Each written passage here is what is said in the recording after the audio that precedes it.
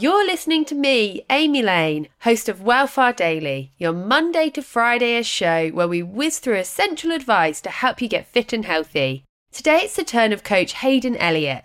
He shares a really quick tip on knowing when to chase a workout with a run and vice versa. Here's that advice. DOMS, so delayed onset muscle soreness, is personal to you, right? So everyone's DOMS is slightly different. I get mine on the second day. Some people get theirs on the first day, but it can go up to 72 hours. So I think that's the number one tip with that, if you're going to intertwine this sort of training, which I think you should, is understanding your body.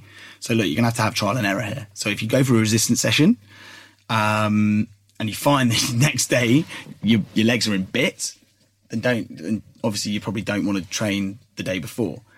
But if you find that they're actually fine, and go for a run the next day, because it may be the day after it may hit you. So it's kind of, you need to understand how strength training reacts to your physique. I think that's definitely my number one port of call. I don't think there's a perfect solution. Like in fitness, there's not always a perfect solution for everyone. So I would definitely try it, suss yourself out, and then sort your training around it. If you're keen to hear more running advice, then head on over to Welfare the Running Podcast for full episodes with expert advice and inspirational stories from the global running community.